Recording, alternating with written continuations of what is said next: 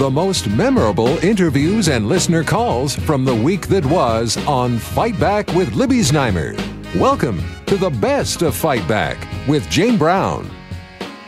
Good afternoon and welcome to the Saturday edition of the Best of Fight Back from the week that was. The week began with our Victoria Day show, which was an opportunity to talk about all that's great to visit here in our own province. With Victoria Day as the unofficial start to summer, Troy Young of Attractions Ontario joined me to talk about fun and cost-effective staycations. Well, I've been doing this for 15 years now, and I've gotten to see parts of this province I never thought I would see. There's so much to see and do here. You know, Canada is pretty much on everybody in the world's bucket list. It shows up on every list of places of people eventually want to come to. We're like, why eventually? Why not come right now? But when we look at Ontario, too, pretty much anything you could want to see and do is right here in this province. So I've got a whole list of things that I would love to be able to share with your listeners about. When you think about years gone by and people coming to Ontario to see the great attractions, Niagara Falls is one of the wonders of the world, and it is still an amazing destination. Well, it's funny that you mentioned Niagara Falls, because actually one of my favorite hidden gems in all of Ontario is down in Niagara Falls. It's the Whitewater Walk. And it's right there on the Niagara Parkway as you've gone north out of Niagara Falls, heading up towards Niagara on the lake. Mm-hmm. And you can actually get right down to the edge of the Class 6 rapids that go through the Niagara River. It's the closest you can actually get to them, and it's mesmerizing. Anytime we've had anybody that's come this way, I've said, listen, I'm taking you to the Whitewater Walk, and we've gone down, and everybody's been blown away. So to me, it is one of the hidden gems. The only other way to really get up close to see those rapids, you can either take a Whirlpool jet boat tour, which is also a lot of fun, or you can go with a Niagara helicopter ride over top of them. But if you want to get close to them, go to the Whitewater Walk, my hidden gem in Southern Ontario. In our very own city of Toronto, we talk about water destinations. Our best feature, arguably, is the lake and harborfront. That could get us started in a conversation about this city. Oh, yeah. I mean, I love going down to Harborfront in the summer. There's always so many things going on down there. But if you want to talk about some specific attractions and things to do right in Toronto, I'm going to talk about some hidden gems. Have you been on a Segway tour down in the Distillery District? Yes, I know. I haven't done it myself, but I've seen it in action. Yeah, well, go try it out. I mean, everybody should try a Segway at least once. It's far easier than you think. Yes. And once you get going on it, it's so much fun. And the tour in the Distillery District is great. They also do it up, if you want to get out into the woods, you can do it up at Horseshoe Resort near Barrie. The same people that operate the one at the Distillery District operate up there, so you can go and do both of those locations. But then there's places like Evergreen Brickworks you can take your family to, or Fort York. I'm taking my daughter this year to Black Creek Pioneer Village. I mean, they've got a microbrewery on site now, and you can get there with the new TTC stop that gets you off right at Pioneer Village. So great opportunities to get out and explore different things in the city. But this is going to sound like an oxymoron, but I think the greatest hidden gem for residents that live here in Toronto is the CN Tower. Well, I was going to ask you about the CN Tower. When's the last time you were up in the CN Tower? Well, within 10 years, I think. Okay, within 10 years. Yes. That's the thing. I mean, most people, we can all see it. I can see it from my front porch. How many Torontonians actually take the time to go up it? Only when we have visitors from other countries, truly. And everybody knows it, and everybody wants to come and see it. As one of the most visited attractions in Ontario. And to me, the best way to do it, go dine at 360 Restaurant. Because if you get a table at 360 Restaurant, you don't have to pay to go up the tower. Right. So you get up the tower for free, and you get one of the most unique dining experiences you're going to get in this city. Yeah, what a wonderful way to celebrate an anniversary or a milestone birthday or a new relationship. There's all kinds of occasions. You take somebody there on a first date, you're going to impress them. I think so. I know I took my parents there for their 50th wedding anniversary, and we've had I took my wife there for her 40th birthday, too. So, yeah, always great things there. And anybody anybody that's gone and done it has been blown away. So we try to bring any guests that we have that come to the city, we take them to CN Tower, because most people here in the city don't even think about going up it. It's phenomenal. That was Troy Young, CEO of Attractions Ontario. You're listening to the Best of Fight Back. I'm Jane Brown. Bladder cancer remains one of the most underfunded cancers in this country, but with the great work done by the volunteers at Bladder Cancer Canada, there is at least now heightened awareness of the disease. It's a cause that's close to my heart since my mom Sandy died of bladder cancer in 2012. And in memory of my mom, I've been a bladder cancer research advocate since 2015. Joining me to discuss the advances in research and awareness, Ferg Devens of Bladder Cancer Canada, who's also a bladder cancer survivor, and internationally renowned uro-oncologist Dr. Alex Latta at Mount Sinai Hospital. A new class of medication has emerged in bladder cancer, but also in other type of cancers like lung or melanoma. The principle is that these drugs redirect our own immune system to recognize the tumor cells and unleash, so to speak, our immune system to kill them. And these classes of medication is called immune checkpoint inhibitors, which basically prevent the tumors to trick our own immune system to recognize them. And once you block the tricking system, then our white blood cells can recognize the tumors and kill them. And that has, as you can imagine, led to major advances. It was first studied in patients who had failed chemotherapy, and where a subset, everyone would have hoped that all patients who had failed chemotherapy would be rescued by this new class of medication. Unfortunately, that's not the reality. But the good news is that about 25% to 30% do respond. And the really good news, and that has been spectacular, is that some patients who are or have been affected by metastatic bladder cancer, where the tumor just seeded outside of the bladder, are now cured with this new type of medications. The major problem that we do face currently is that not everyone responds, unfortunately, and predicting who will respond is the subject of a lot of studies currently. Interesting. I mean, it's never a good time or a great time to be diagnosed with a disease, for sure, but I have to admit that having been in the profession for at least 3 decades now, the last 10 years have seen absolutely spectacular and game-changer medications. So it certainly opens up a lot of hope for patients. Ferg, what I find amazing about Dr. Latta's story is that Bladder Cancer Canada has also been around for 10 years, and a lot of amazing good things have come from this organization, this little organization that grew.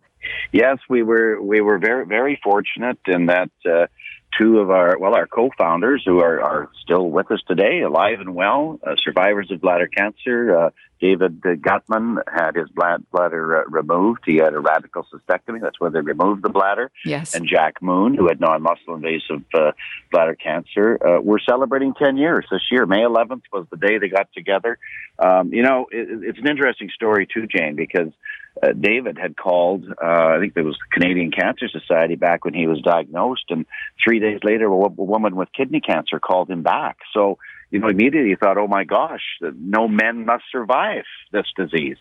So he and Jack really took it upon themselves, first of all, to create a body, an association that could support patients, because there was not any patient support directly for bladder cancer patients. So we have evolved with our mission. Primarily, our goal is to support our patient community. There are 80,000 bladder cancer patients across Canada, about 9,000 newly diagnosed each year.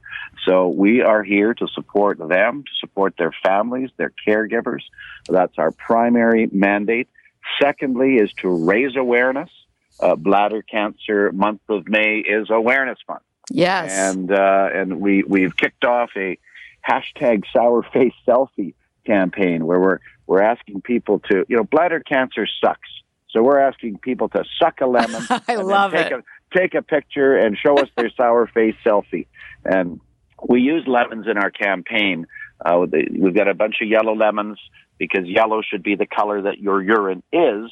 It shouldn't be red. So we have now a lemon that's being squeezed with a drop of red blood coming out of that lemon. And it's quite striking creative. It is. To remind people, if they see blood in their urine, even once, you get to your doctor. That was my conversation on Monday with Ferg Devens of Bladder Cancer Canada and uro-oncologist Dr. Alex Lotta at Mount Sinai. You're listening to the best of Fight Back. I'm Jane Brown. Do you have any long-forgotten traffic tickets, as in tickets that go back 30 years? It's possible you could receive a notice in the mail telling you your driver's license has been suspended until you pay the fine or fines, as well as the cost to reinstate your license. It's a change in tactic following a recommendation in last year's Toronto Auditor General's report. Is this fair, or should offenders be given an opportunity to pay the fines before their license is removed? Libby Znaimer spoke with Chief Communications Officer with the City of Toronto, Brad Ross, and Jenna Little, Appeals Manager at X-Copper. It's a pretty widespread problem. It's been happening for quite a few years now. I know that there was the report last year, and so they've been cracking down a lot this year and late last year.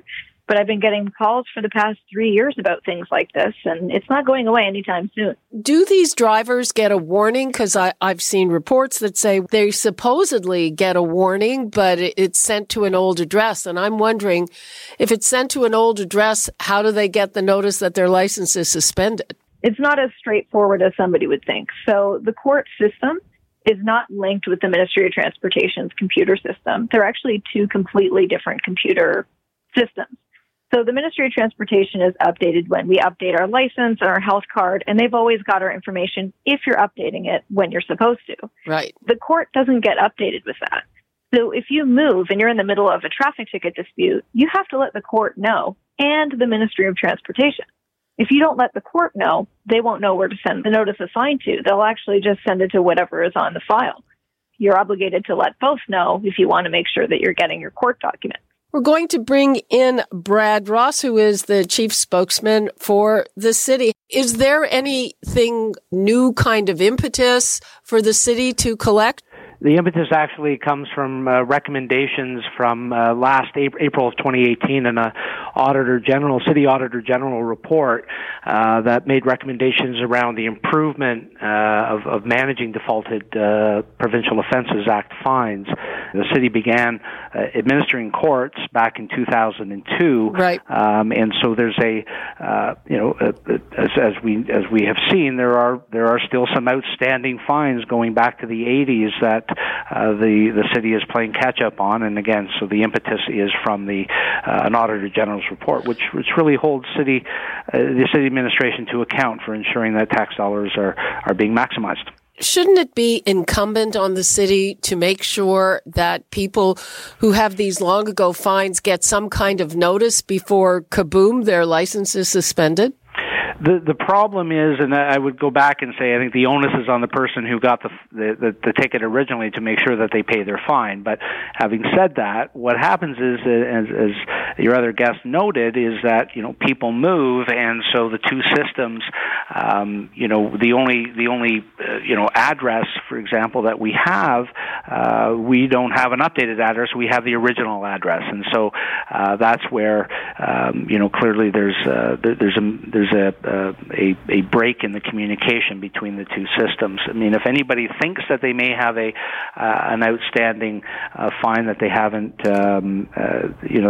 paid, or they can't remember where it may stand, is they can email us at poacourt@toronto.ca, and we'll get you the original ticket and let you know when it it was mailed to you. I mean, you do get a notification of if you didn't pay the fine and you didn't appear in court, that if you were convicted in absentia, then you need to pay that fine. And all we have is the last address in where that fine was originally sent. If you do get a ticket, pay your fine, or contest it in court if you feel that you weren't speeding or whatever the ticket may be for. If you haven't paid it, and a collection agency does call you, make arrangements to make that payment as quickly as possible. We have an obligation at the city to collect unpaid fines, even those going back decades. It is something that the Auditor General has made a recommendation on with respect to ensuring that tax dollars are being used efficiently and making sure that we're collecting every cent that is owed to us, and we want to be able to do that as painlessly as possible for people, understanding that decades have gone by, you may have forgotten, but eventually the city hasn't. Will catch up with you. Okay, Jenna Little, what would you like to leave us with? These are fines that are rightfully owed, and sure, maybe you forgot to pay them. If they are something that's reasonable, i.e. a couple $100, then just pay them. If there's something that's thousands of dollars and it's really unmanageable or life-ruining, definitely seek legal advice. And I say this only within the context of tickets that have already been completed, and we're talking they're at least 3 years old. If it's a current ticket, get legal advice before doing anything. That was Jenna Little, appeals manager at X-Copper, and chief communications officer with the City of Toronto, Brad Ross. This is Best of Fight Back on Zoomer Radio. I'm Jane Brown.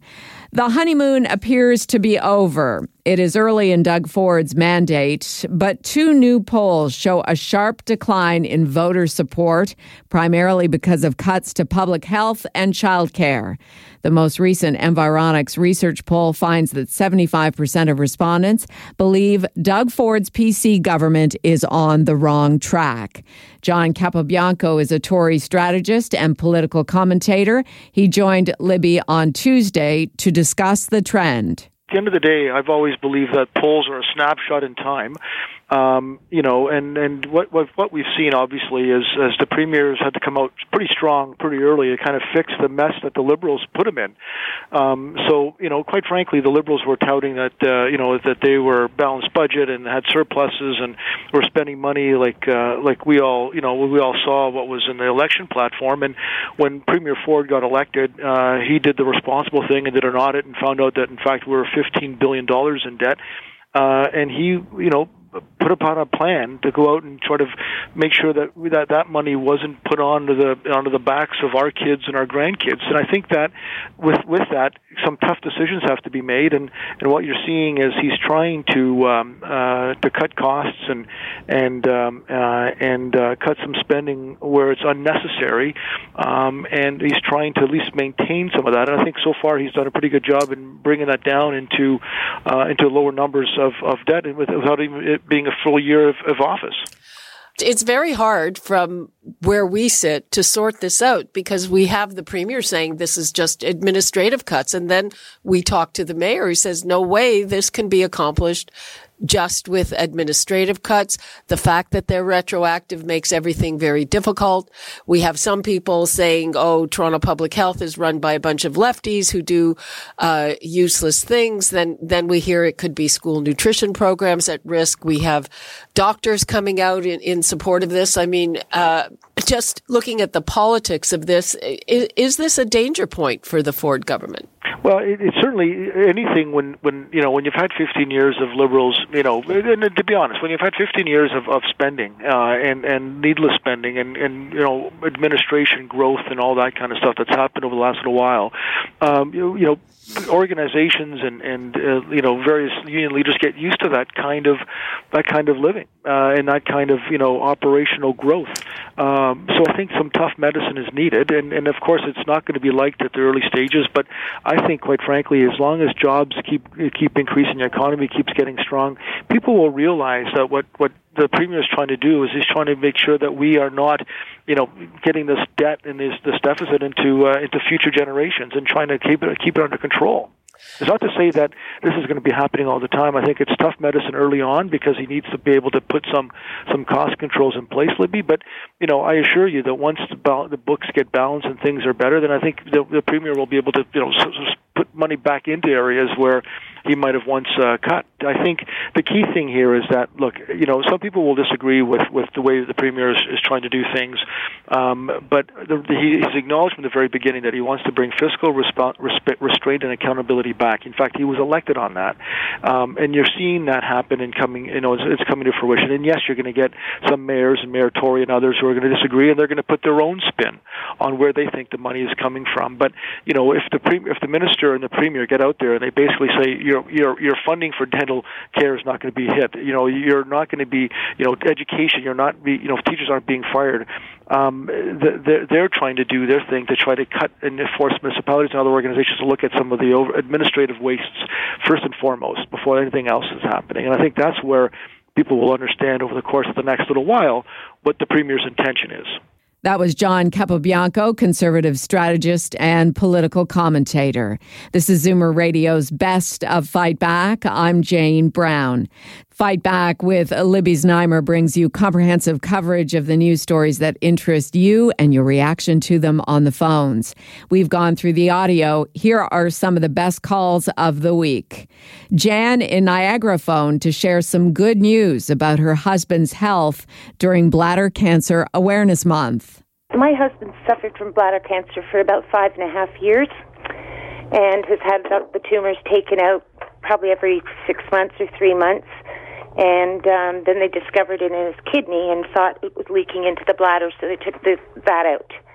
And now, because it's been so long and so frequent, there's something called BCG, a Bacillus calmette-guerin treatment, which was developed for tuberculosis. And they insert a very small amount of this into the bladder. First dose was once a week for 6 weeks. He went 6, and she just checked 2 months ago, and he's clear, which is the first time. And he just went through, actually he's in the middle of a batch of 3 this time, and then she'll go back and check again. And maybe one, just for insurance, one other 6-week treatment later on in the year. But we've celebrated cancer-free now for a few months. Diane in Toronto called to say why she thinks Mayor John Tory is disputing what Premier Ford and his cabinet ministers are saying about budget cuts. We elected Premier Ford. We knew he had to tighten the belt because things were out of control. But I think this latest poll is influenced more so by the rhetoric coming from the people at City Hall, particularly Mayor Tory.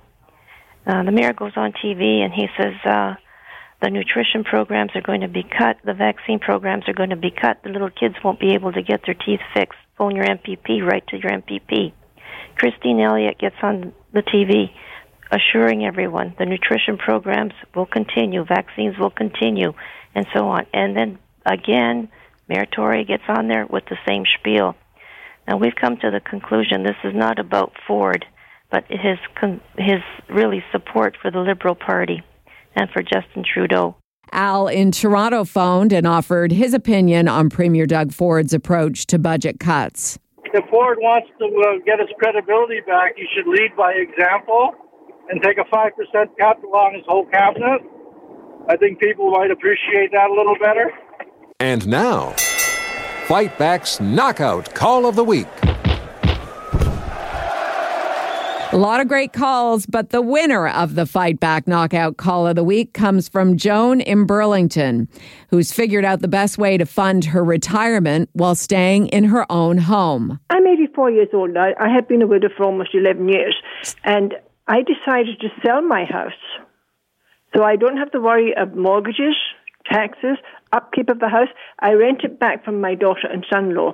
I took the money, the equity I had in the house, and I have invested it. And I'm quite comfortable. The reason I wanted to stay here rather than go to an apartment is because I have vision problems. I know the house upside down. I know the area where I live, and I'm quite comfortable. That does it for today's Best of Fight Back on Zoomer Radio. If you'd like to qualify for the Fight Back Knockout Call of the Week, phone us noon to 1 weekdays at 416-360-0740 on Zoomer Radio, AM 740 and 96.7 FM in downtown Toronto. Or if you have a comment, email us at fightback@zoomer.ca and follow us on Twitter at FightbackLibby. I'm Jane Brown. Join me again at the same time tomorrow when we'll round up the rest of the Best of Fight Back. The Best of Fight Back is produced by Jane Brown, Michelle Saunders, Justin Eacock, and Kelly Robotham.